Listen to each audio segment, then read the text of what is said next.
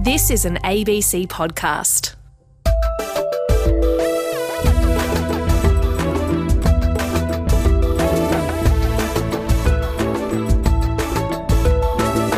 Science and religion are often seen as in direct opposition. Two ways of seeing the world and our place in it, and these two versions have constantly clashed over the centuries. But have they really? And will they in the future? I'm Paul Barclay. This is Big Ideas. Nick Spencer is a senior fellow at the religion and society think tank Theos in the UK and the International Society for Science and Religion. He says the view that religion has always been dead set against science is wrong, but that's not to say they coexist in complete harmony. They disagreed over matters of authority, who gets to adjudicate on the nature of reality and why, and on matters of humanity. What kind of thing is a person?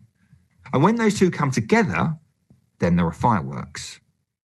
Now, these are not small questions, but, as Nick Spencer says, the tensions between science and religion are in fact not about Genesis or geology or the Big Bang or even evolution, the issues that many people fight over and have even died over. History shows the two have often been happy bedfellows and have been positively engaged for a long time.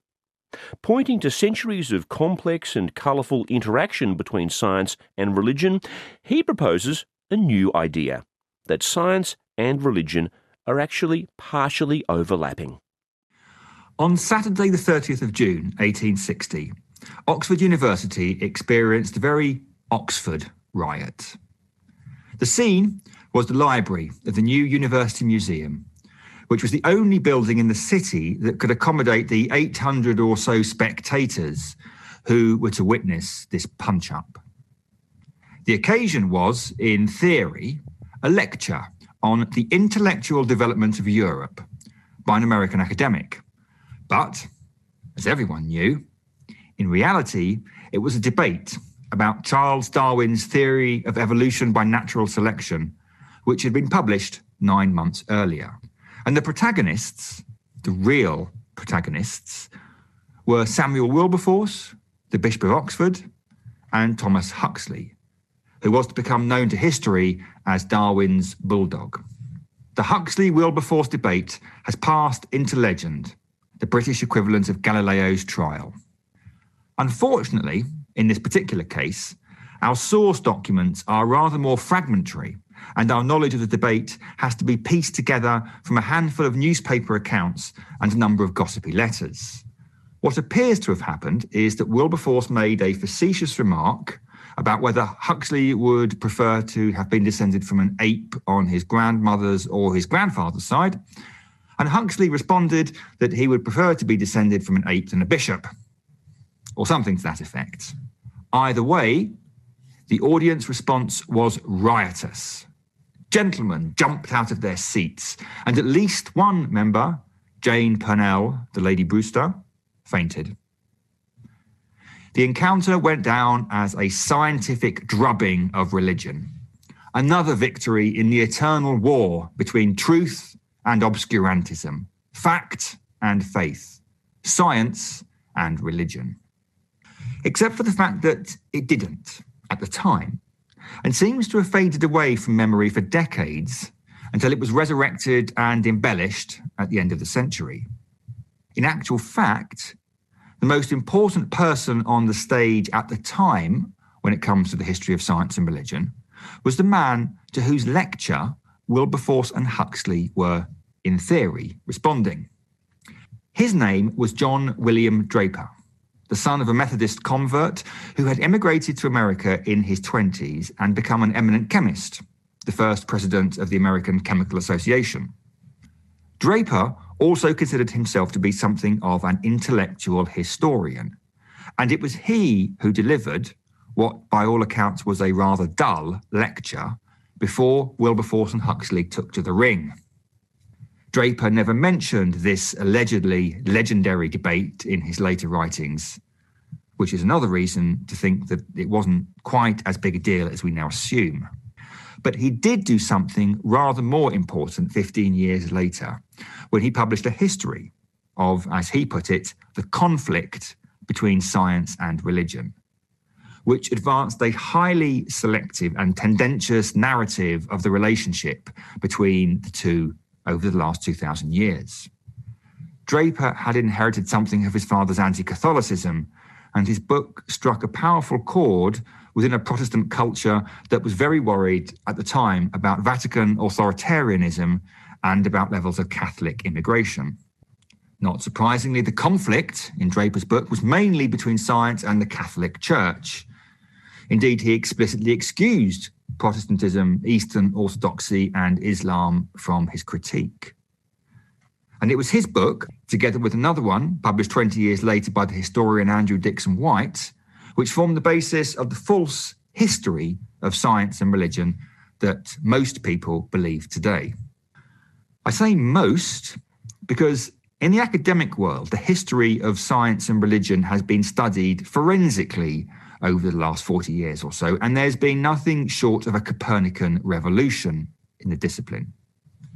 A whole host of scholars have pointed out at length that the true history of science and religion was nothing like as oppositional as Draper and White claimed, and that for the majority of the time, science and religion had been very happy bedfellows. John Hedley Brooke, Bernie Lightman, Ronald Numbers, and Peter Harrison, among others, have conclusively shown that science and religion, which are anachronistically modern terms, but we'll stick with them for the sake of simplicity, that science and religion have, as a rule, been positively engaged. The truth is that for pretty much every era in history, you could find religious characters vociferously defending, indeed often leading, the scientific enterprise of the moment, at the same time as you can hear others critiquing it.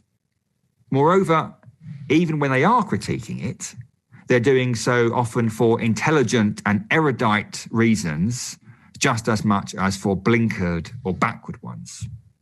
So, to look at a few of the more famous examples.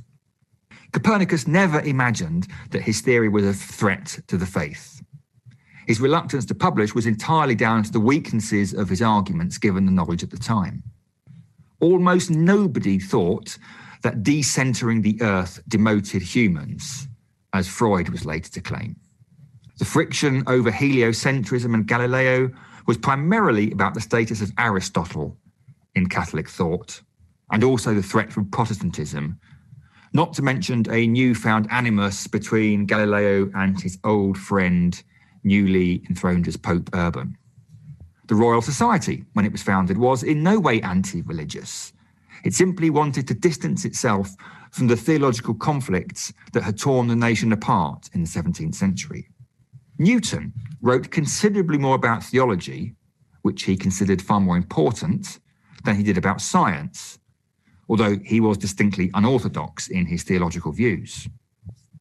Most of the early work in the science of geology was conducted by Anglican clergymen in the first third of the 19th century, most of whom accommodated the newly extended history of the Earth into their faith.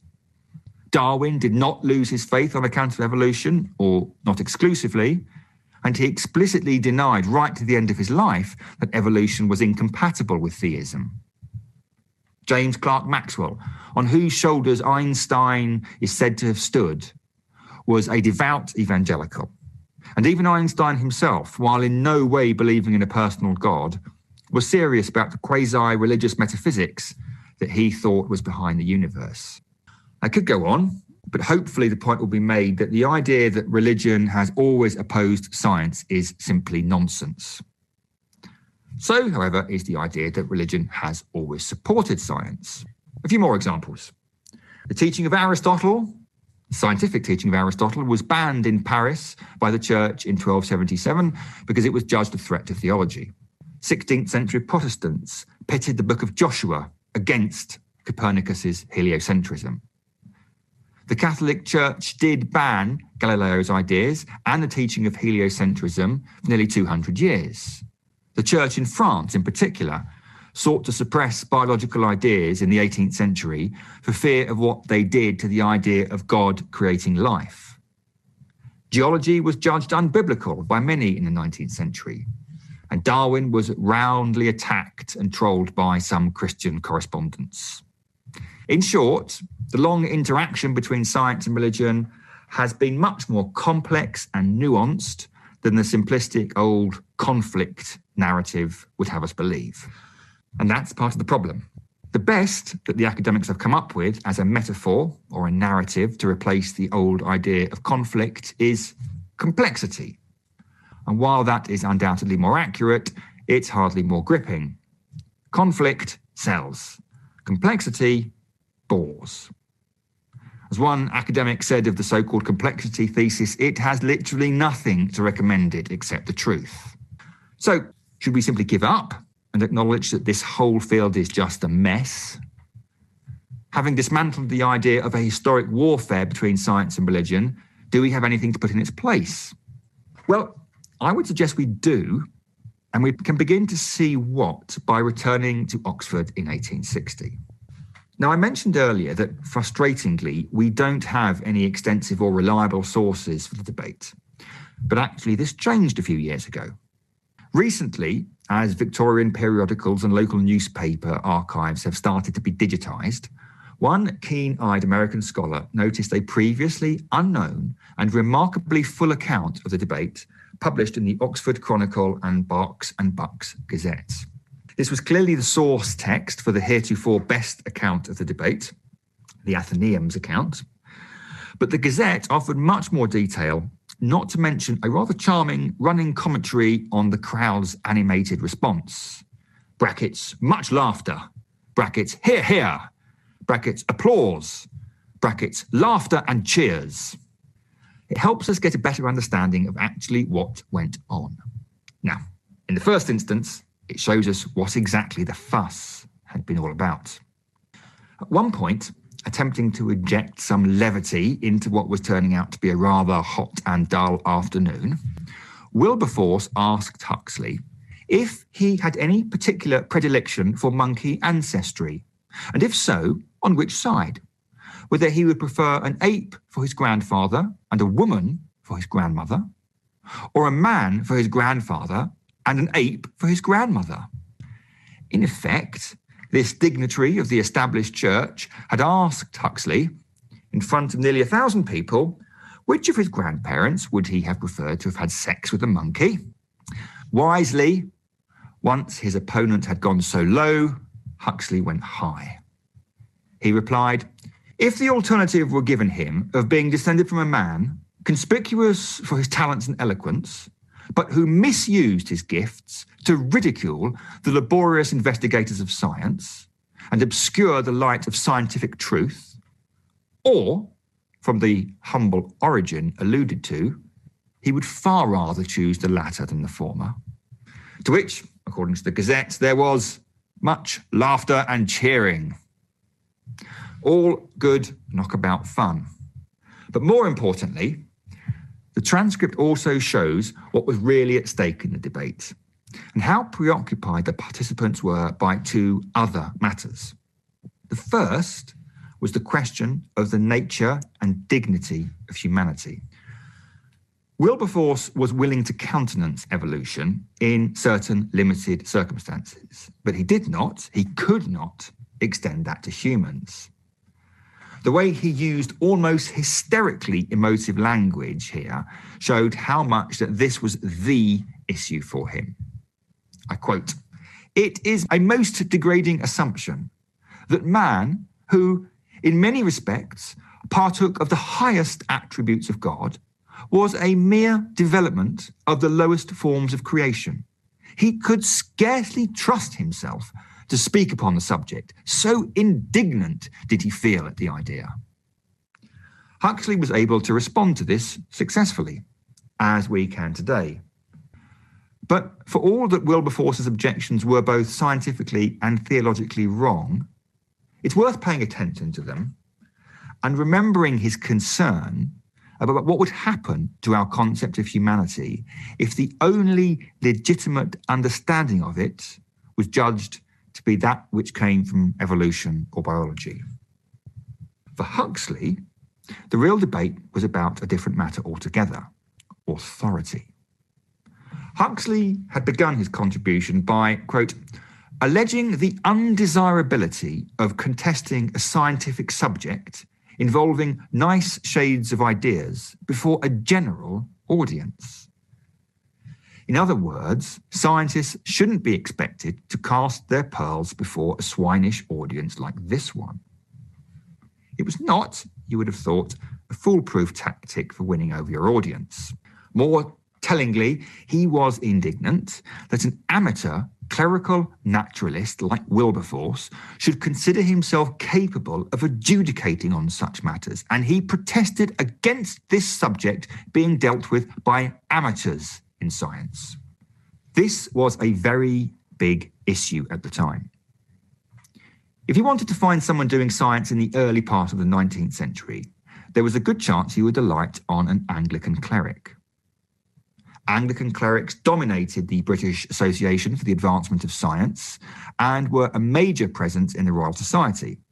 And they had powered much of British natural philosophy, as it was properly called, in the 18th century, which is incidentally another example of how science and religion had been very happy bedfellows. But things were changing. The word scientist was coined in 1834, and the role slowly professionalised over the middle third of the century. Huxley was particularly active in this endeavour, and he was indignant that amateurs like Wilberforce should be allowed to adjudicate on the matter. Although, as he rightly suspected, Wilberforce was in fact being coached by one of the best anatomists of the day. Either way, for all the hullabaloo, deep down, this was a debate about humanity and authority. And I would argue that deep down, the science and religion debate, and in particular at those moments when it's got a bit sparky, has also been about humanity and authority. When science and religion have disagreed in history, and I would re-emphasise the point that on balance, disagreement has been the exception rather than the rule, they disagreed over matters of authority, who gets to adjudicate on the nature of reality and why, and on matters of humanity, what kind of thing is a person? And when those two come together, as they did in the 19th century, and in particular in Oxford in 1860, then there are fireworks. Now, if this is right, there are various ways you can respond to it. One is to go wholesale with the religious side and force science into some kind of Procrustean spiritual bed. As it happens, and despite how much time fundamentalists get and how young earth creationism is a growing phenomenon in our time, this has been a comparatively rare phenomenon, and it's also a rather modern one. Either way, it is not one that appeals or, in my opinion, has anything whatsoever to recommend it. A second response is to say that in any battle between science and religion, or indeed, for that matter, between science and anything, science must always win. It sounds sensible at first, but I would suggest that anyone who thinks that science, and by this I mean a process of objective hypothesis, observation, experimentation, replication, falsification, and so forth, if they think that science can adjudicate definitively on, say, questions of ethics or aesthetics or history or the humanities or even human nature, then they're being a bit hopeful. You only have to look at the story of scientific racism in the 19th and 20th centuries to get nervous about the idea that science can proclaim authoritatively and exclusively on human nature. Here's a painful example to explain why. In 1906, Ota Benga, a 23-year-old Congolese pygmy, was put on public display in the New York Monkey House. Many speculated he might be the famously elusive missing link between humans and other primates. He was, in other words, a living example of evolution. We know, of course, that this is simply vile nonsense. But at the time, it was considered science, and people loved it, and thousands visited the caged man. Interestingly, it was the Coloured Baptists Ministers' Conference, led by the Reverend James H. Gordon, who led the protests, complaining that, quote, We think we are worthy of being considered human beings with souls. Now, talk of souls was hardly going to persuade the scientifically minded men who'd put Wenger in the monkey house. But it was nonetheless how Gordon chose to argue his case. And in the end, he won. In short, simply saying follow the science may be as short-sighted as those who simply say follow the religion. A few years ago, the American evolutionary biologist Stephen Jay Gould tried to cut this Gordian knot with his idea of NOMA, which was a kind of third way in this debate. NOMA stands for non-overlapping magisteria and is used to indicate the idea that deep down, science and religion represent different intellectual endeavours, one about facts, the other about values, and that each is legitimate, but that neither encroaches upon the other. There's a certain neatness to this idea, which is one of the reasons that it has been so widely poo-pooed. After all, reality doesn't divide that neatly, and few people think you can split facts and values in that way. But I think there is something that can be salvaged from it, which is the idea of separate magisteria. As I've said, if you think your religion can tell you how elements are structured in the periodic table, say, or how the continents have drifted across the Earth's surface, you're going to be disappointed. But if you think your science can determine whether you should favour consequentialism or deontology or virtue ethics in your approach to morality, for instance, again, you're going to be disappointed. In that regard, science and religion are different disciplines, if that's the right word. What I think Gould got wrong is the idea, albeit born from good intentions, that these separate magisteria don't overlap. They do. And in particular, they overlap when it comes to our ideas of what or who the human is and how do we know. You can put it this way. If you want to understand the behaviour of carbon atoms, or the shift of tectonic plates, or the function of the liver, or the path of comets, or the expansion of the universe, you need to do so objectively and ideally experimentally. It would be a fundamental mistake to try and understand such things in personal or subjective or teleological or intentional terms. However, if you try to understand humans in those objective or experimental terms, you're going to end up objectifying or experimenting on them. You will end up putting them in cages. And more to the point, you won't even understand them. Rather, if you want to understand a person fully, to know them, you need to do so in personal, subjective, intentional terms. You treat them not as an object, but as a subject, because they, like you, are a subject. A simpler way of putting this is to borrow from the Jewish philosopher Martin Buber, who talked about two ways of knowing and relating. You can know an entity as an I knowing an it. I, it, first and third person. And there are many, many things like carbon atoms, tectonic plates, livers and comets that it's best to know only as its. But you can also know an entity as a you, I, you, first and second person. You can try to know a person as an it, as a something, but in doing so, you can never know them fully. Only in part, only know about them. To know a person, you also have to know them as a you, as a someone. Science is the discipline of knowing it, of objectively studying things. Religion is an arena of knowing yous, of coming into subjective relationship with yous. Now, I want to clarify two things here before I close. The first is that I'm not claiming that only religious people see people as subjects rather than objects. That obviously isn't the case. Rather, I am saying that religions and other ideologies that have a subject-based understanding of the human operate on a fundamentally different level to science. And in that regard, at least, Stephen Jay Gould is right. They are different magisteria. But, and this leads me to my second point, I'm not claiming that these different ways of understanding don't overlap. On the contrary, when it comes to thinking about people, they do overlap. It's just that they don't necessarily clash. In other words, it is possible to understand you as an it, what a doctor will do when you go and see her.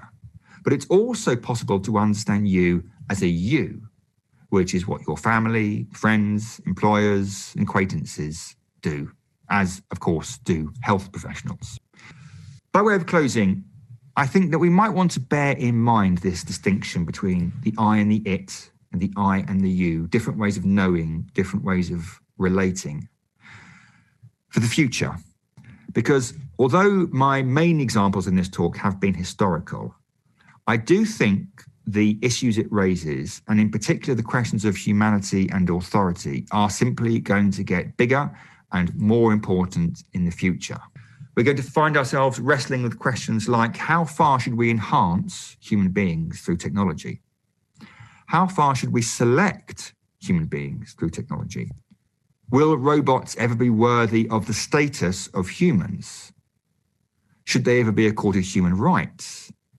At what point and how will we ever know whether AI is conscious? These are all inherently difficult and agonistic questions, and they're made all the more so when you throw into the mix the question of authority, who gets to decide. But it's a pleasing irony that we find ourselves today in a very similar position to many of our forebears do, albeit with what appears on the surface to be very different issues. Questions of humanity and authority will recur. Facing them will be tricky, and we can only hope that we do so with more grace than was exhibited in the library in the new University Museum in Oxford in 1860. Thank you very much. Nick Spencer is exploring how science and religion relate to one another and how the connection between the two is shaping the world we live in, because this relationship has practical implications. He now takes audience questions, moderated by Vicky Johnson, Canon Precentor at York Minster. You talked very briefly about, for example, the rise in young earth creationism presently, and I wonder if you could perhaps reflect on why you think that might be happening in a scientific age.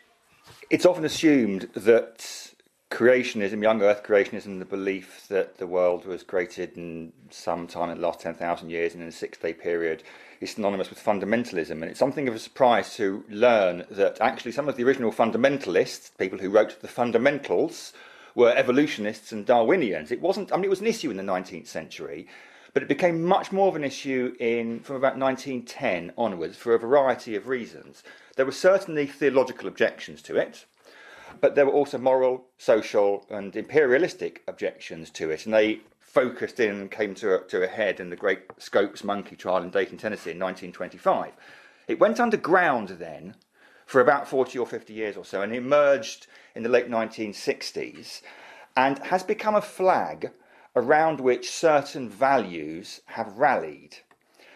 Elaine Howard Eklund, who is a very fine sociologist of religion in the US, has conducted numerous vast studies into the exact reasons why so many Americans, and it has to be said, increasing numbers of Pentecostal Christians around the world, and indeed Muslims around the world, are reacting so strongly against evolution, particularly evolution by natural selection. And she come up with a variety of reasons, but if there's a core, it's because they instinctively interpret evolution not as a merely scientific theory, but as a fundamental metaphysical presupposition, not simply about the generation of species, but about the purpose or lack thereof of human dignity, human intentionality, a plan to the world, a purpose to your life. And so they judge it as a kind of an existential threat, which, in all fairness, some evolutionary biologists describe it as, rather than as a specific theory. We've had a little bit of a debate in chat which touches on the space for metaphysics in the contemporary world. So the question asks, doesn't it seem that the religious supernatural explanations are superseded by natural mechanistic ones, and this trend doesn't seem to be stopping? If this is true, what space is left for the metaphysics that religion needs? The slight challenge that question is that it automatically assumes or pits religion as simply the sphere of supernatural explanations rather than natural ones. And there are undoubtedly versions of all the mainstream religions, and no doubt Christianity, that open themselves up to that. But I've been writing an extended history of science and religion. In it, I discovered a group of Christian philosophers, and we would call them anachronistically, but fairly scientists, from the 12th century, who are known as the Physici, who are thoroughly, if you like, orthodox. Of course they are, they're writing in Christendom, but who argue that if you are going to explain natural events, you need to do so through natural mechanisms. And that is in no way a challenge to the existence of God, because God has set up a creation which functions, which works. Now, there is an entirely separate argument about, does he ever intervene in it? And if so, how would you know? Which is the whole debate about miracles. But the idea that creation is lawful and ordered and can be understood in naturalistic terms by the human mind is actually a profoundly theological idea. The very idea of the lawfulness of creation can be traced back to the Old Testament, the Hebrew Bible's concept of God as a lawgiver. And a lot of the early scientists in Christendom said God governs his people through laws. There are also indications that he governs the world through laws. And therefore, because we are made in his image, we are able to study and understand those laws. So a naturalistic understanding, which is a foundation to the scientific revolution, is in no way, I would suggest, incompatible with certainly Christian theology, which is the area I know best. In terms of Christian theology and that perspective, there's a question here that's sort of floating in this area, I think. Perhaps science cannot tell you the correct ethical theory, but can your religion tell you whether to favour consequentialism or virtue ethics? It depends which Christian ethicist you're asking, really. I'm going to be biased in that, because I would argue that because Christian theology is fundamentally personalistic, in other words, it is centred on the concept of the human person, it would orient you away from consequentialism, certainly away from cruder forms of utilitarianism, which effectively say that a good action is the aggregate of lots of happiness or pleasure. I would suggest that it orients you towards virtue ethics, but as I intimated, this is something of a live debate.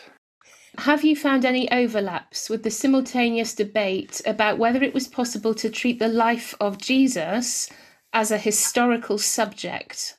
E.g. the mid-19th century books by Ernest Renan and John Seeley. There is a theological thread in interpreting Jesus as a historical figure and really mining down into that. So whoever asked that question knows their history. We assume that the Victorians got very hot under the collar in about 1860 because The Origin of Species was published in 1859, and they didn't. It animated a lot of opinion, but actually what bugs them far more was a collection of essays called Essays and Reviews, which was published a few months later, which was the first time English theology had imported what was at the time known as German higher criticism, which was the idea that you read the Gospels and you read the New Testament as a historical document and you try to understand Jesus as a historical figure. And that scandalised Victorian opinion. And the two are often confused, so that we see this kind of the famous kind of Victorian crisis of faith as a result of evolution. And it really wasn't. I mean, this is a slight exaggeration, but I've read some Victorian historians of the Victorian period who say that they haven't come across a single person who lost their faith because of Darwin.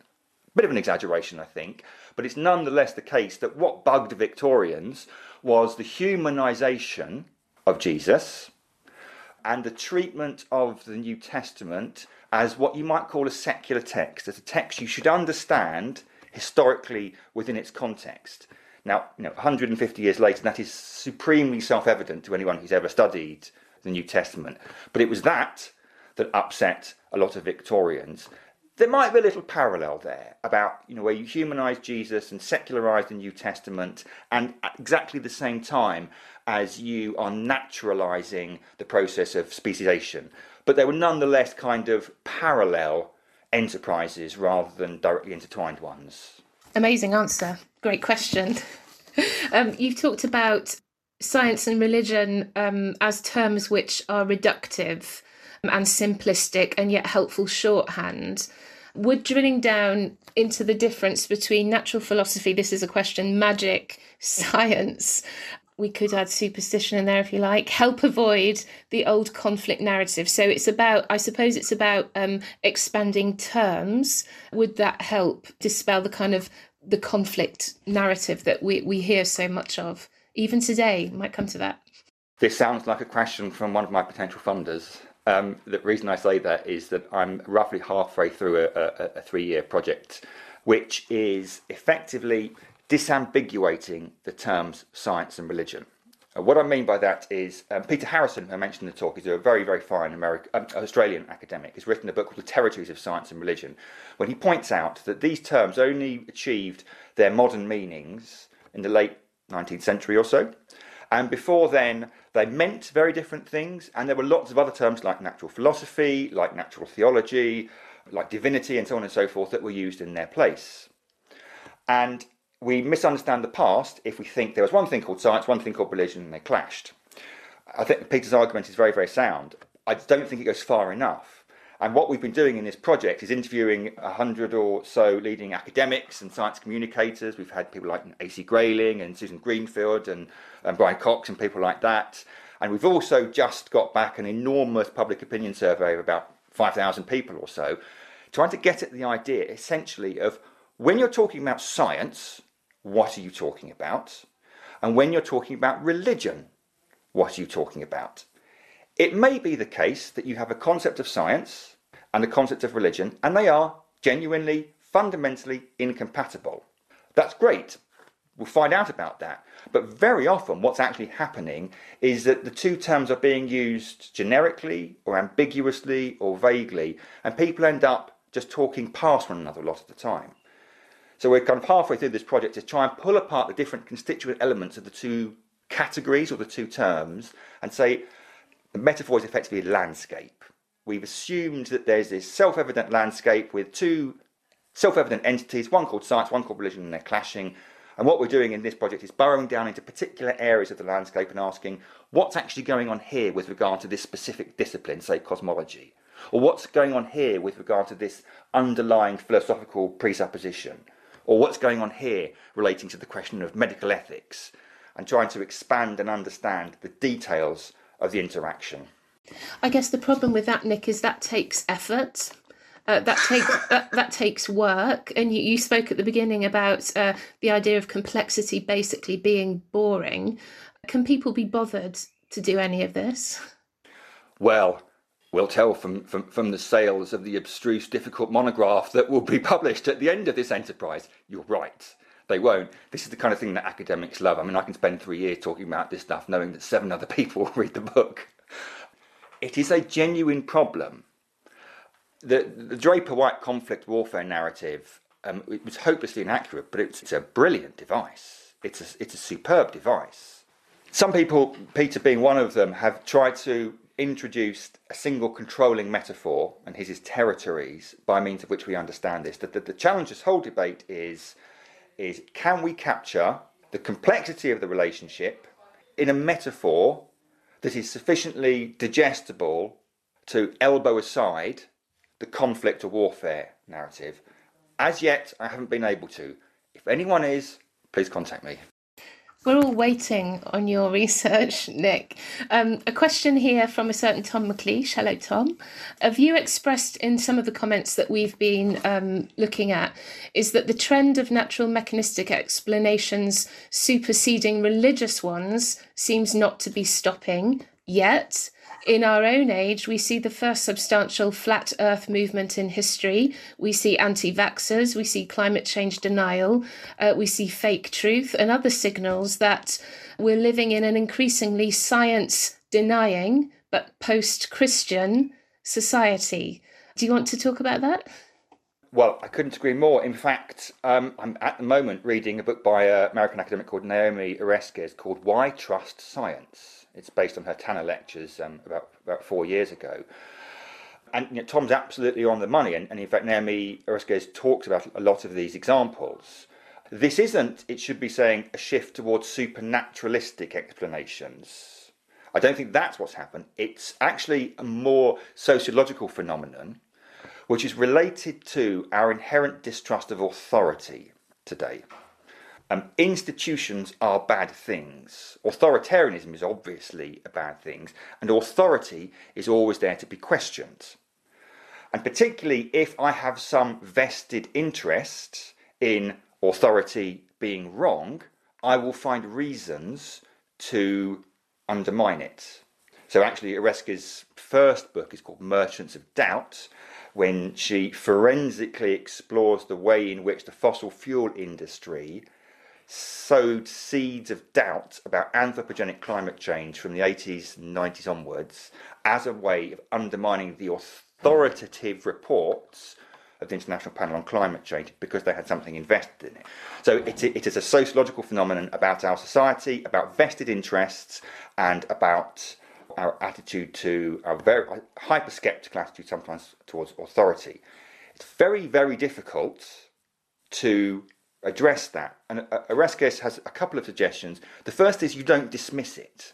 It's very tempting to say these people are simply mad or bad, but doing so simply feeds the beast.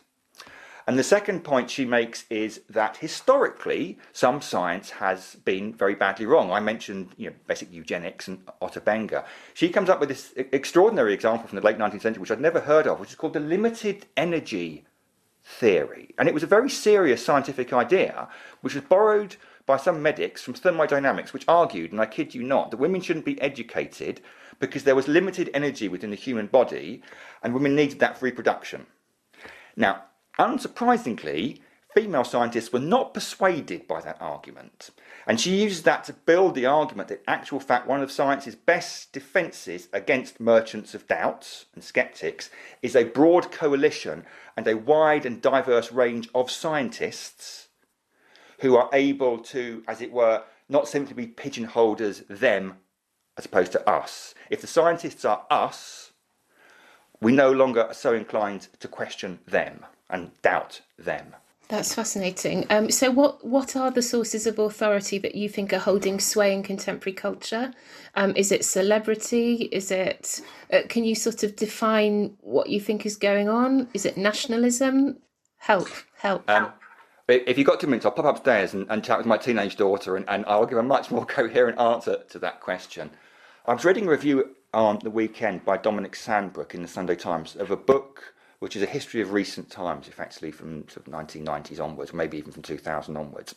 And I haven't read the book, but from Sandbrook's review of it, the author was arguing that a characteristic of the modern age is that we are locating authority in the people. Now, you would have thought you always do that if you live in a democracy, but of course there are different concepts of the people in which you can locate authority.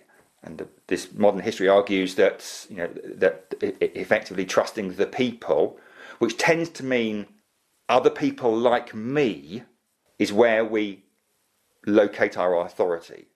I think instinctively we all do that as human beings, but as has been repeated endlessly in the last 10 years or so, if the common space for discussion, which existed beforehand through lots of print media and public service broadcasting, is shrinking in favour of much more personalised spaces through social media, that leads to a fragmented public square and little localised areas of authority which clash with one another. So I think it's in the people, but in particular we're locating authority in people who kind of already think a bit like I do. Terrifying. If we decided that science merely described God rather than contradicting or explaining God, would this shift debate and understanding? This is a question in chat, and I wonder if it's edging towards theology as the queen of the sciences kind of question, but your thoughts on that would be great. If science described God, I've got to say, slightly tongue-in-cheek, if it did, I'd probably stop believing. I think any God that can be described through science or indeed through human language is not worth believing in, really. It's a bit like the argument, isn't it, that some people use that God doesn't exist in the same way that because you can't find Tolstoy in the pages of Anna Karenina, and if you could, therefore he would. Science might and arguably does give kind of gestures and indications, but they can only ever be pointers. And much of this debate is effectively in which direction they're pointing. If science, or indeed any other intellectual discipline, ever feels confident enough to say it has described, let alone sort of definitively described God, I would suggest that we're just talking at cross purposes, really. I know that's a very frustrating answer, because then the question comes up, well, okay, how do you believe in God? Or why do you believe in God? And what's justification? But, it's messy.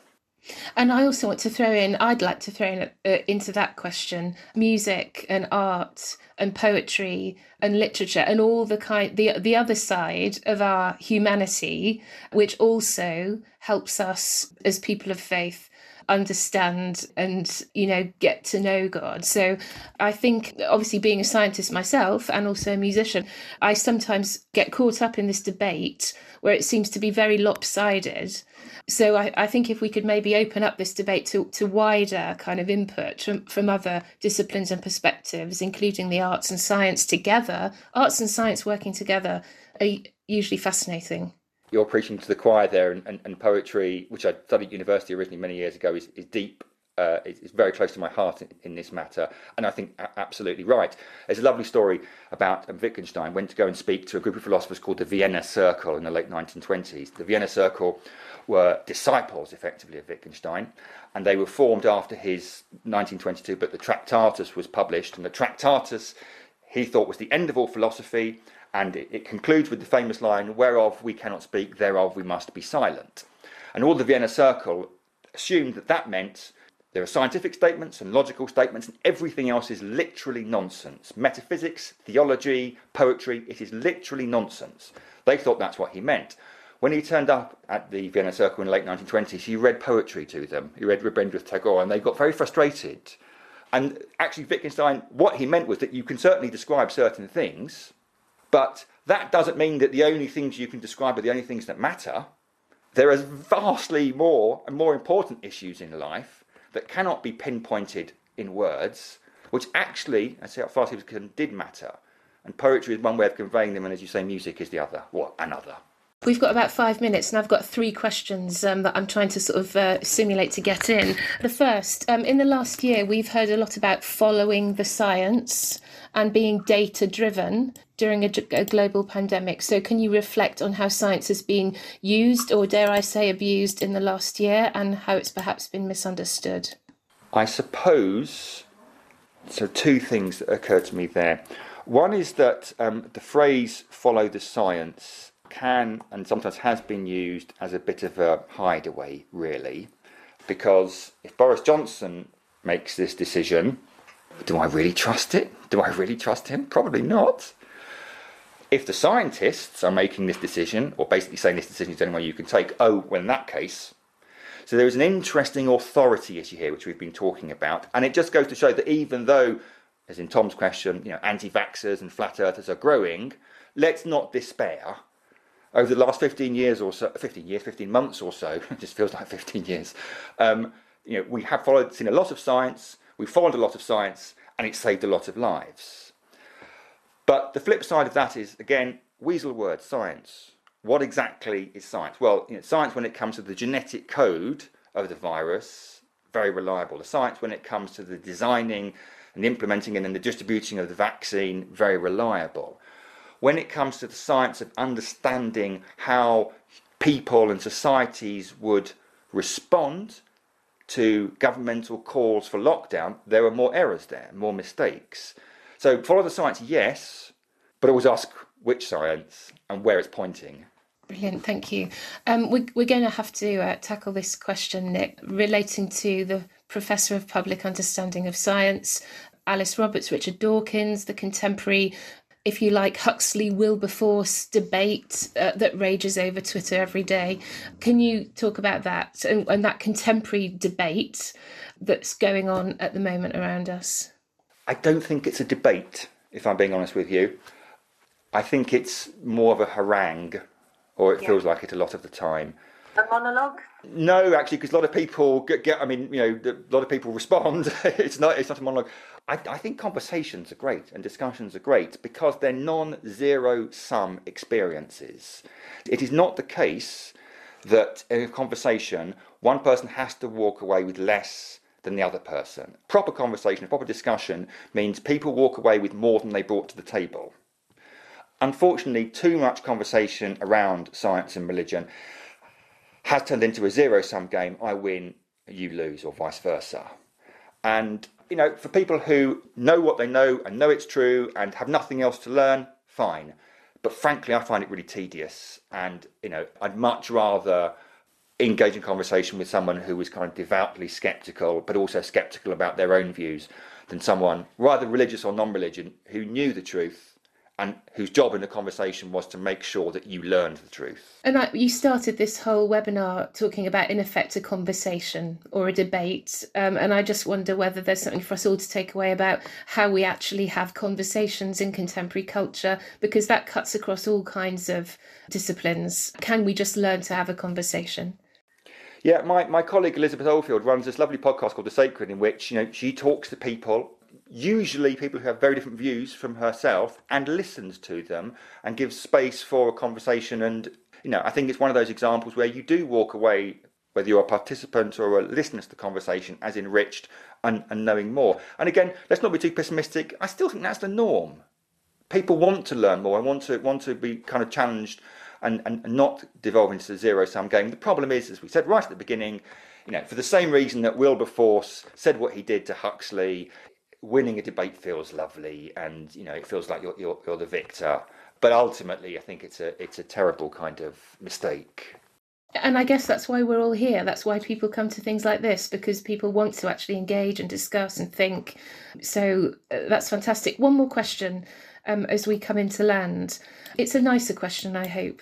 You spoke about the I-it way of knowing and the I-you way of knowing, which is relational, community orientated. And you raised the question yourself about what happens when something that we consider an it, a machine or an artificial intelligence, becomes a you. It's almost like an act of creation, I guess.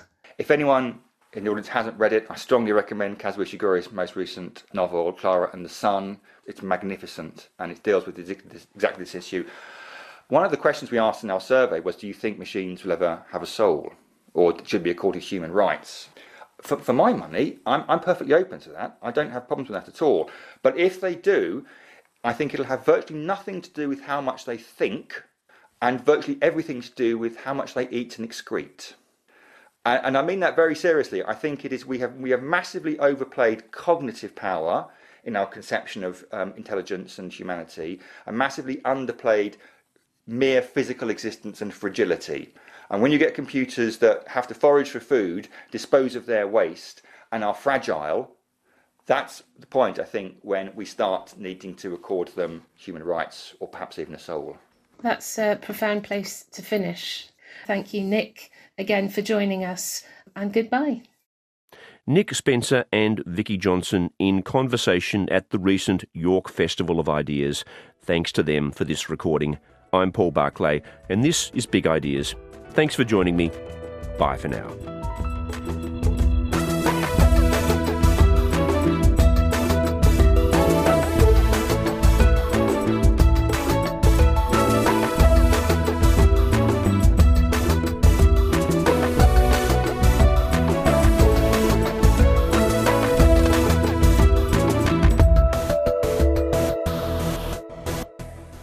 You've been listening to an ABC podcast. Discover more great ABC podcasts, live radio and exclusives on the ABC Listen app.